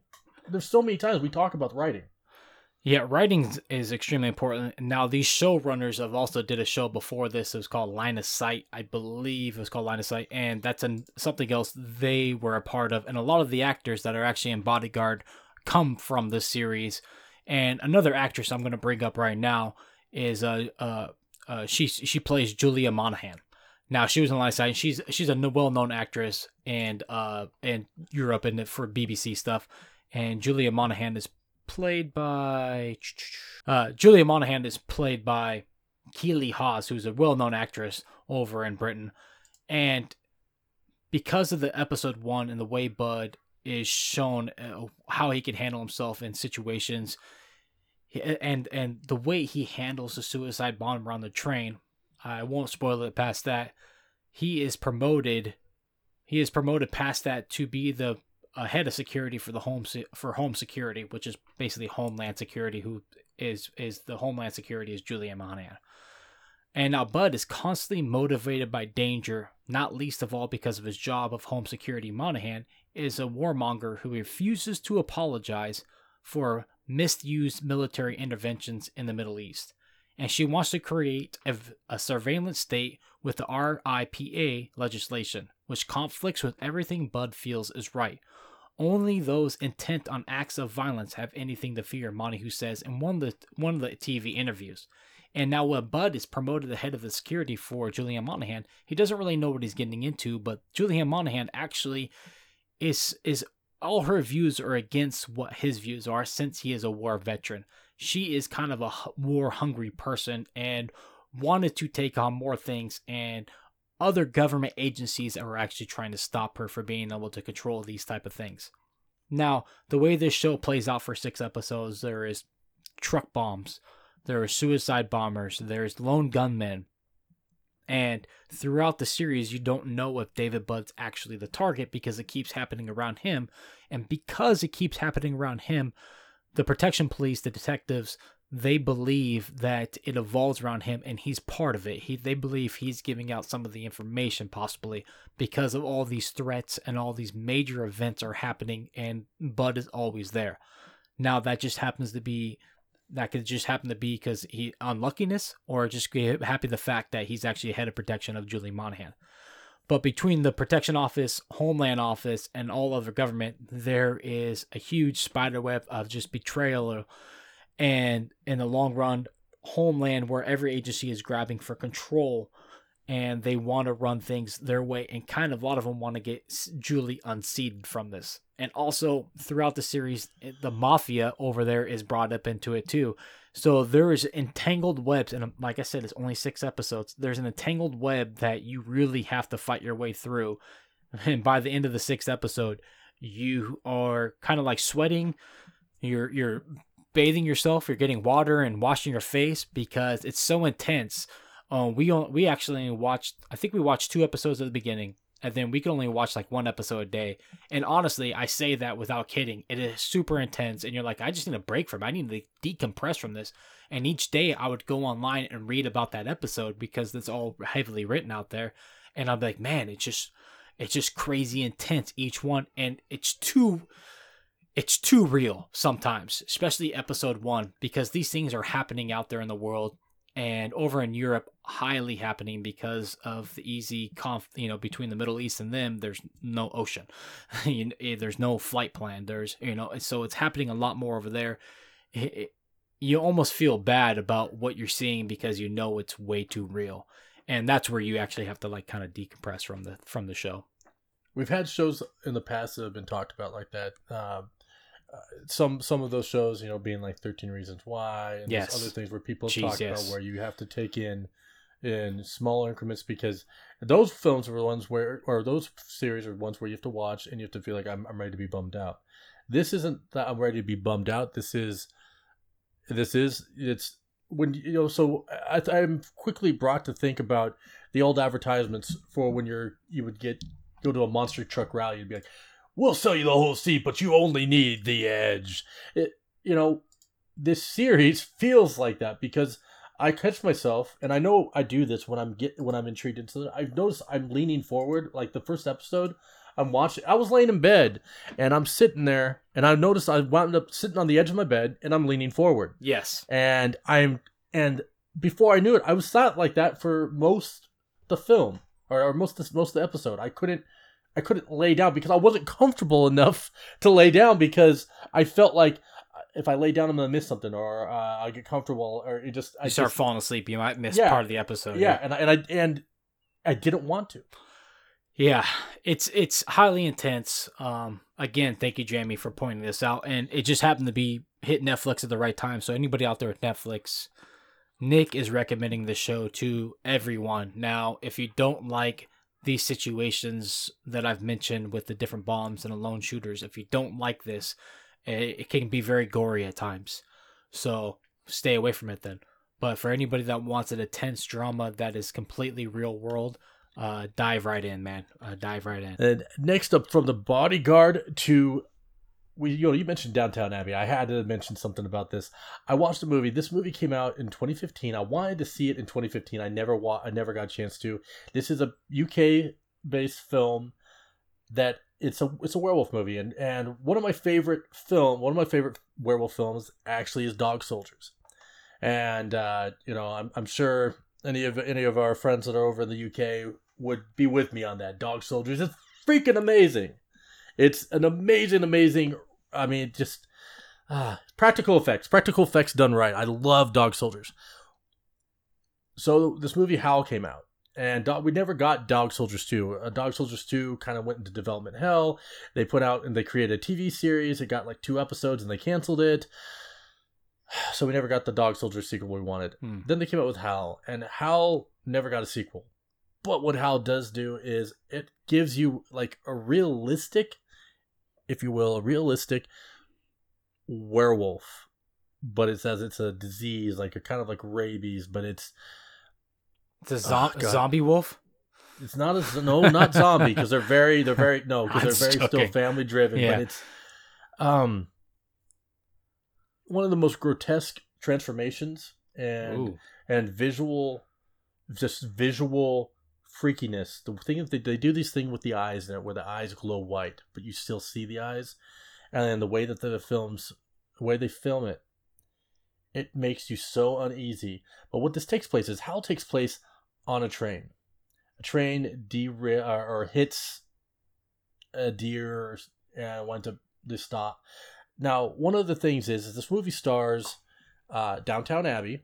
Downtown Abbey star Ed Spielers.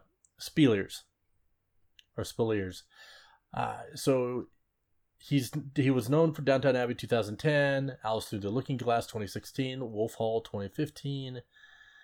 Mind you, what I knew him from originally, he's also in Outlander currently.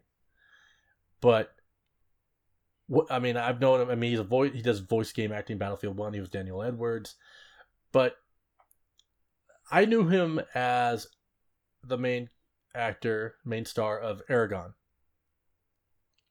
the dragon film. Yeah. That was based on the books and everything. Yeah, I know what you're talking about. I don't know if I've ever watched Aragon. The books are great. I don't think the movie was great, though, right? No. Okay. No, not That's at all. why I didn't watch it. But Ed Spielers is a wonderful actor. Like, he's really, really good. Like, I really like him. And so I went ahead and I was like, okay, I'm gonna watch this. It's actually on our service we use, Plex. It's on Plex now. Yeah. Okay. But you can also rent this anywhere. I wish I would have seen it way, way sooner, but it's it is now ranks right up there with Dog Soldiers for me. Now in Dog Soldiers, one of my favorite characters in Dog Soldiers is Sergeant Harry G. Wells, played by Sean Pertwee. If you're curious of who he is, he plays Alfred in Gotham. Ooh. And he's so good in Gotham too as Alfred. Sean Pertwee is awesome in anything he touches. He's been acting for a long time. He's been in a ton of different things. There's roles with him that you wouldn't even realize he was in it. Unfortunately, because of Dog Soldiers, he became kind of a horror icon, or just an icon with those type of sci-fi and other type of things. So much so that he had a role. And his role in Howl was driver. He had a couple lines that he said, but he was in it mainly because, he was one of the main characters from Dog Soldier. Let's put him in another werewolf. People who are fans of werewolf movies are going to see this and be like, okay. Little Easter egg. It was that's exactly what it is. All he was an Easter egg. It was great to see him. Good to see him in it. But how is 2015 but so well done. It's very claustrophobic because it takes place on a train that's been derailed. Then it goes into the forest and then back onto the train. And just the whole thing, it feels like a mix, like a combination, that right combination and pacing of an alien film where the things are hunting you and you're getting picked off one by one. And then all of a sudden they give the audience, something gets killed. And all of a sudden now the audience feels like, oh, they're going to survive. They have a chance. And then throws you for a loop. Like it has the ability to throw you for a loop at the end. And then you're just kind of like, oh, well, I didn't see that coming. And maybe that's, but at the same time, it's not one of those films where you watch and then at the end, it's just hopeless. There is some hope in it. I'll give you that. But it was just it's just a really fun film. And I wish I would have seen it sooner. So if you're a werewolf fan, I recommend you guys go out, check out Howl. It is, especially if you're a fan of really well done creature effects, it's really good. Believable creature effects, which is something that's kind of hard to get used. Don't believe, if you look at the ratings like an IMDb, they do a 5.3 out of 10. But it's good. Like I would rate it up there as for a werewolf movie. I would rate it up there at least at an 8. For if you're going into a werewolf movie and you're wanting to see a werewolf movie, you're wanting to see a well done werewolf movie, I'd give it an 8. Being Dog Soldiers for me is a 10 out of 10. Awesome. Now, what do you do when you get done with this section? How about you have that geek in your life? Or maybe not a geek, maybe just someone that likes tech, maybe someone that just likes some, comic books, maybe something like that. Just we don't have to give it a label, but I'm just saying Christmas gifts for all your geeks out there. We're gonna start maybe each episode leading up to Christmas. We're gonna toss some ideas your way. Absolutely. And so for this one, and this is our main event, we each picked out 3 items we're going to talk about, and we will do the same for the next episodes coming up. So even with our next week's episode being a Fallout 76 episode, we will tie it in. We will end it with some suggestions for gifts. Maybe they're Fallout themed. Maybe they're not. Absolutely, they will be. So for this event, why don't we start off? We each read one, and then we bounce on. Yeah, let's do it. So we're gonna start it off. Nick, what's your first recommendation for gifts for your geek? First recommendation is I looked up Black Friday deals, and I wanted to give you guys Black Friday deals because Black Friday is coming up. So if you're gonna go out shopping, maybe take a look at these. Now, the first one I'm going to mention might be a hard item to grab a hold of for this Christmas, but I don't know if it's as hyped as it was last year. And that is at Best Buy. It's the Nintendo Switch Super Mario Kart Deluxe Bundle. And that is for $299. Now, that is an expensive price point for a gift for a kid or something like that. But as a family present, I don't think so. I think it's a pretty good price point for a family present that everybody can play. And when I mean everybody, I mean everybody. It has all the different type of classic indie games that an older person might enjoy playing, like the old turn dial games that you can find. I'm dropping the indie game that I had in my head. Anyways, but has the Super Mario Odyssey, which is we all ranked as a 10 for us. It can be played on any age levels. It has Super Mario Kart, which is Bundle is a part of, which is a fantastic Mario Kart game. It is amazing. So much fun. Yeah, and so you can play this on the handheld And you can even play this with the stand, and each kid can have a Joy-Con, and they're not taking up the TV, and they can put it on the coffee table, and they can be sitting in front of you, playing the Mario Kart, which has happened in my household while I'm sitting there watching, maybe a basketball game or a movie with my wife. So that's what's so great about the Nintendo Switch. Also, it can go onto the charging dock, and it can go up on the big TV, and the family can sit and watch and play at the same time. It also has Zelda, so if any Zelda fans, I'm in my 30s. Breath of the Wild is one of the best Zeldas I've ever played. It was a 10 out of 10 for me last year. It will continue to be a 10 out of 10 because the DLCs are fantastic. It gives you a lot of options as a family. Now, I know it's expensive for a one-person gift, but for a family gift, I think it is right up there in a good price point. So with me, my first thing for your geek out there, speaking of which, is a product that's produced by ThinkGeek and located right now. You can't find it on the ThinkGeek store, but what you can do is they are in your local GameStops, or your ThinkGeek local stores would have these as well. Yes. And so one of the things that I'm talking about happens to be you can get them in the different size shirts and stuff that you want. And they are the art to the original Super Nintendo cartridges. So right now they have Super Mario World, they have Legend of Zelda, and they have, Mega Man, I think it was Mega Man X, and they have Super Metroid. And it's the cover art, and it's on a black t-shirt, and you get the t-shirt. But what's cool about it is it comes encased in this jumbo cartridge that's about a foot by 6 inches, 6 inches tall, 12 inches or so wide, and it's great. Like it's crazy. Like they're little hangout. They're like it's got the little spots in the back so you can hang it up. Yep. And it's really cool, and I'm super excited because I want them. But if it's like, this is the thing, is I wanted to put stuff up that are usable, that people up. If you have a geek that loves the Super Nintendo, loves the retro stuff, they get a cool t-shirt. Yep. And a cool collectible. And a cool collectible that they can mount on their wall that is just retro as all hell, but perfect in every way. And for the cool price point of $24.99. Which is amazing. I would totally want this, and I would totally hang it up on my wall in my office. Yeah, and so that's when I see this stuff, that's the first thing I think about. I think about gifts for your geek. I think about things that would really strike with many age groups. Because I mean, you might even have a youngster that just played it in the if you got the Super Nintendo Classic, which came out, the mini Super Nintendo Mini. That could be something that someone played, and all of a sudden they were introduced to Super Metroid, and all of a sudden they're just like, I want this. And it's new to them. Yeah, Super Mario. What's old is new. Yeah, you could buy the shirt Super Mario World too, which Mario is, consistent for all platforms, for all ages. Oh, yeah. Everybody loves Mario. My 3-year-old loves Mario, and he's never played a Mario game, but everybody knows Mario. Well, you know what I did do is I let him watch. Wreck-It Ralph 2 is out, and Wreck-It Ralph 2 has lots of characters, including Mario. Oh, awesome! Yeah, but I let him watch the '90s cartoon Mario on Netflix. And he loves that. He watches that all the time, which is a very corny cartoon, but I still love it. What I loved with that is on Fridays, they did The Legend of Zelda. I do like The Legend of Zelda cartoon, too. I remember that, yep.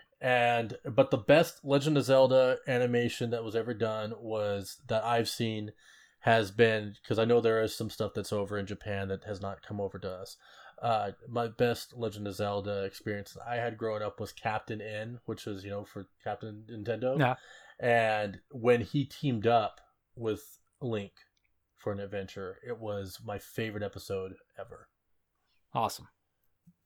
So back to you, Nick. What's up next on your Christmas list of options? I went a little outside the box here, and because hoverboards have been around for a while now. The 2-wheeled hoverboards, you see a lot of kids rolling around them in the mall. See a lot of people hitting on their face, too. Yes, there's a lot of YouTube videos of people wrecking on these things. But come into my hospital. I saw you show up there, huh? I did see this on a Black Friday sale for Walmart for $99. Now, the reason I mention this is because they were around $200, $300, $400, $500. For $99 for maybe your major gift for your kid for Christmas, I thought $9 was a good price point for a hoverboard that will get them actually outside the house and play with something cool, techie, and get them moving around. So I thought it was a cool option for a hoverboard. I would possibly buy my 11-year-old something like this. Yeah, I could see something like that. I mean, I would get it if I was within the weight limit of it. I did notice the weight limit is 160 pounds, so just to throw that out there, and my 11-year-old is 130 pounds. So yeah. So next up, what I got is a lot of people out there. You have your regular controllers. You have your Xbox. This is for the Xbox player. You have your Xbox controller, your standard controller, or you have your Elite controller. This is mostly focused towards the Elite because it actually gives you a bonus of extra sticks. One of the most comfortable controllers that I've had has been my Scuff Elite.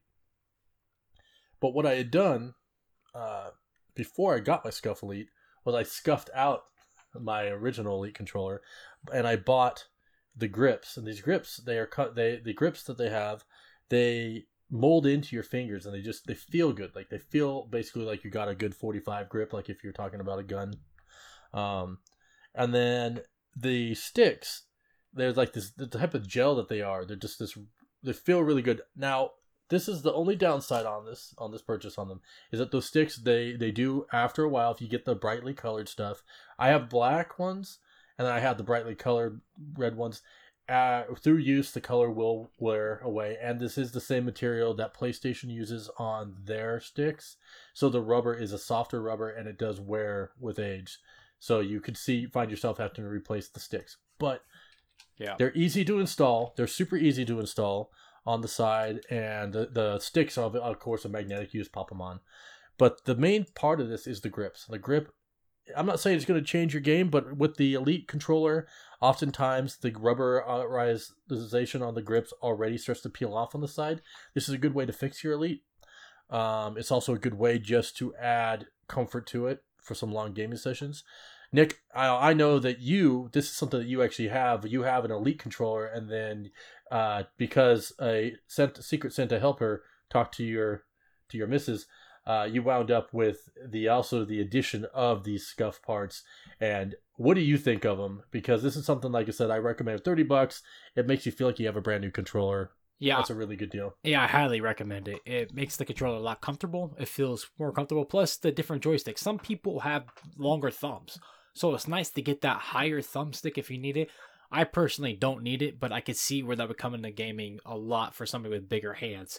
So if you have bigger hands, that extra cushion and everything makes it so much more comfortable for you. It's also the scuff. The scuff sticks are slightly different heights and sizes than what come with your standard Elite. Yeah. And as well as that extra length on there is also good for if you're a major sniper. It gives you that extra control. Correct. So yes, it does. That is without having to go out and purchase, say, a Control Freaks, which I do like. Nick, what else do you got to do? What's your third on the list? All right, my third on my list is something that I actually own, and it's something I actually use. But these are very good price points for your kids, or anybody, or somebody a little bit older that needs a tablet. Now, November 22nd, Amazon will have the Fire Tablet 7 for $29.99. And the Fire 8 HD tablet for $49.99. That's a really good price point for the Fire 8 HD tablet. I wish they could put a better name out there than a tongue twister. But the reason I'm bringing this up is because I just purchased this tablet for a lot more money than what it is right now. So for about $30 more, I purchased it. And I purchased it because I was going to be in the hospital for 4 or 5 days, and I wanted something that I could watch movies on instead of using my phone. Now, the best thing about these Amazon tablets is that they only use the Amazon App Store, so you can actually get the Google Play App Store on there very easily. It's a very easily, there's like 4 or 5 instructions online to figure it out and put it on there. You don't have to jailbreak your tablet. You don't have to hack into it. It's nothing hooking it up to your computer. It's literally done just from your App Store. It's very easy to do. I got it in there it took me about a half hour to figure out my first time. And I got the Google Play App Store on there so I can get all the Google Play stuff that I already own for my other Android devices. Now, Fire 8 HD tablet for $49.99 is PC Mag's best tablet of 2018 for the price point and for what it can do. Now, the Fire 7 is PC Mag's 4th best tablet. Again, not because of the power, it's because of the price point and what it can do. It's a very simplistic tablet. It has a lot of Amazon features on there. So if you're a big Amazon person, it works so well. And plus the fact of adding the Google Play Store on there and having the Android side of things on there, I think they're great price points for tablets. I don't think anybody should be out there spending $300-$400 on an iPad. I just don't think it's necessary anymore with the day and age of the phones that we have now. That's cool. So me, I still want the iPad, but I do have an Amazon Fire Tab that I use. It's an older one. I inherited from one of the kids, and I use it. I use it for certain things, for watching stuff. I mostly use it for watching, like, Mixer or Twitch. You just have it on the side, and you can just still do your thing, but you can still support your local streamer. Exactly. That's exactly what I use it for. And it's really good. I enjoy it. I would actually be looking at one of these as a way to upgrade. That's something that that Fire 8 HD tablet, dude, is I highly recommend it for that price point. It's a beautiful tablet, man. Okay. I'll definitely put it in my list of things to ask Santa Claus for. Mommy. So next up for me, this is something that actually, so I'm getting ready to move. I'm going to be moving into a new location where things can't really. I have to downsize my geek inventory because it's going to be I'm moving into a loft, and everything is open concept, and so my little corner has to literally be my little corner. But what happens when you're trying to stream and you're trying to grow a stream and you want a green screen? You can't just have these massive lights and stuff out there. So next up after, so next week I will mention maybe something about a camera that can go along that has the lighting built in that allows you to utilize everything you need without having the massive big studio lights up. But right now what I'm talking about is a green screen from Elgato, which also, if you've been a fan of Corsair, Elgato is owned by Corsair, so quality product. It's a quality product, yeah. Elgato green screen. It's a collapsible chroma key panel for background removal with auto locking frame, recoil-resistant chroma green fabric, aluminum hard case, ultra quick setup and breakdown. What's so great by this, and this is actually posted by Corsair. What's great about this is that I can raise this up and I can have my green screen, and when I'm not streaming, I can lower it down, and I can go put this under my bed, and nobody would know that I even had it. You can put it on the side of a bookshelf, something like that. It's very compact, very clean. It's a very cool product for anybody out there, since we talk about streaming a lot of streamers, or even for me for podcasting. If we stream this podcast, I can put it behind me, and I could have whatever behind me. Mario Brothers, Yeah. For $155.89. I didn't mean to steal that from you, the price point there. No, buddy. No problem. I think this is one of the best things that all of us have brought to this so far. When you showed it to me, I was like, oh, this is amazing. It's on Amazon. Watch the little video of it. I was blown away when Jeremy showed me this. Or Damien. Yeah, I keep going back and forth what your actual name is. I'm both. That's something that, this is like a key item for me. There's like basically two items. One of the first things that last year I wanted this, and it's been something I've been eyeballing, and the price has gone down quite a bit actually, on about $35. And it's like one thing was I wanted the Stream Deck, because that's going to be helping up life a lot here for this lot of stuff. If you wonder why we haven't gone live, it's because I've been working with streamers and I'm being coached. We talk a lot about mentorship and everything. I'm being coached on what to go, and I'm actually going back to what I'm used to, and I'm going back to OBS. So things will probably be popping here pretty quick. I gotta reintroduce myself to the old school stuff and actually teach myself to reuse it and not just rely on software to do everything for me, which in the end was causing a lot of latency issues and stuff like that, because that was one of the main reasons why we were having slowdown anytime there was more than one image up. And I have the PC power and the internet power to be able to get the stuff out. Just it's the other stuff in between that I'm working on. But the price point, $155. I hope you enjoyed this stuff. That's 3 items from each of us, and what we will be doing hopefully is next week. Well, next week we'll have there'll be definitely 4 of us on. Yes. So we're gonna give you a little something. It might just be 1 item picked out from each of us, or maybe we'll do 2, since there could be. I think that we're gonna have 4 of us on the show, and we'll pick out 2 items, 2 Fallout items each, And we'll recommend those for your Fallout fans for the local holiday season.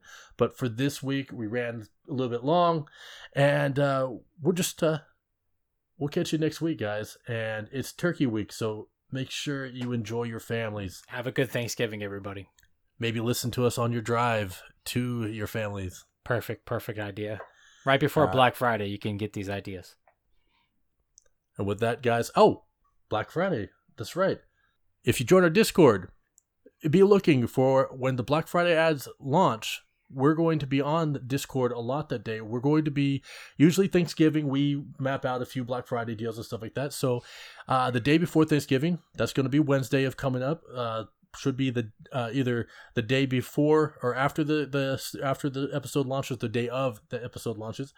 You will get an opportunity to join us on our Discord, talk about sales in your area, and let's strategize together. Absolutely.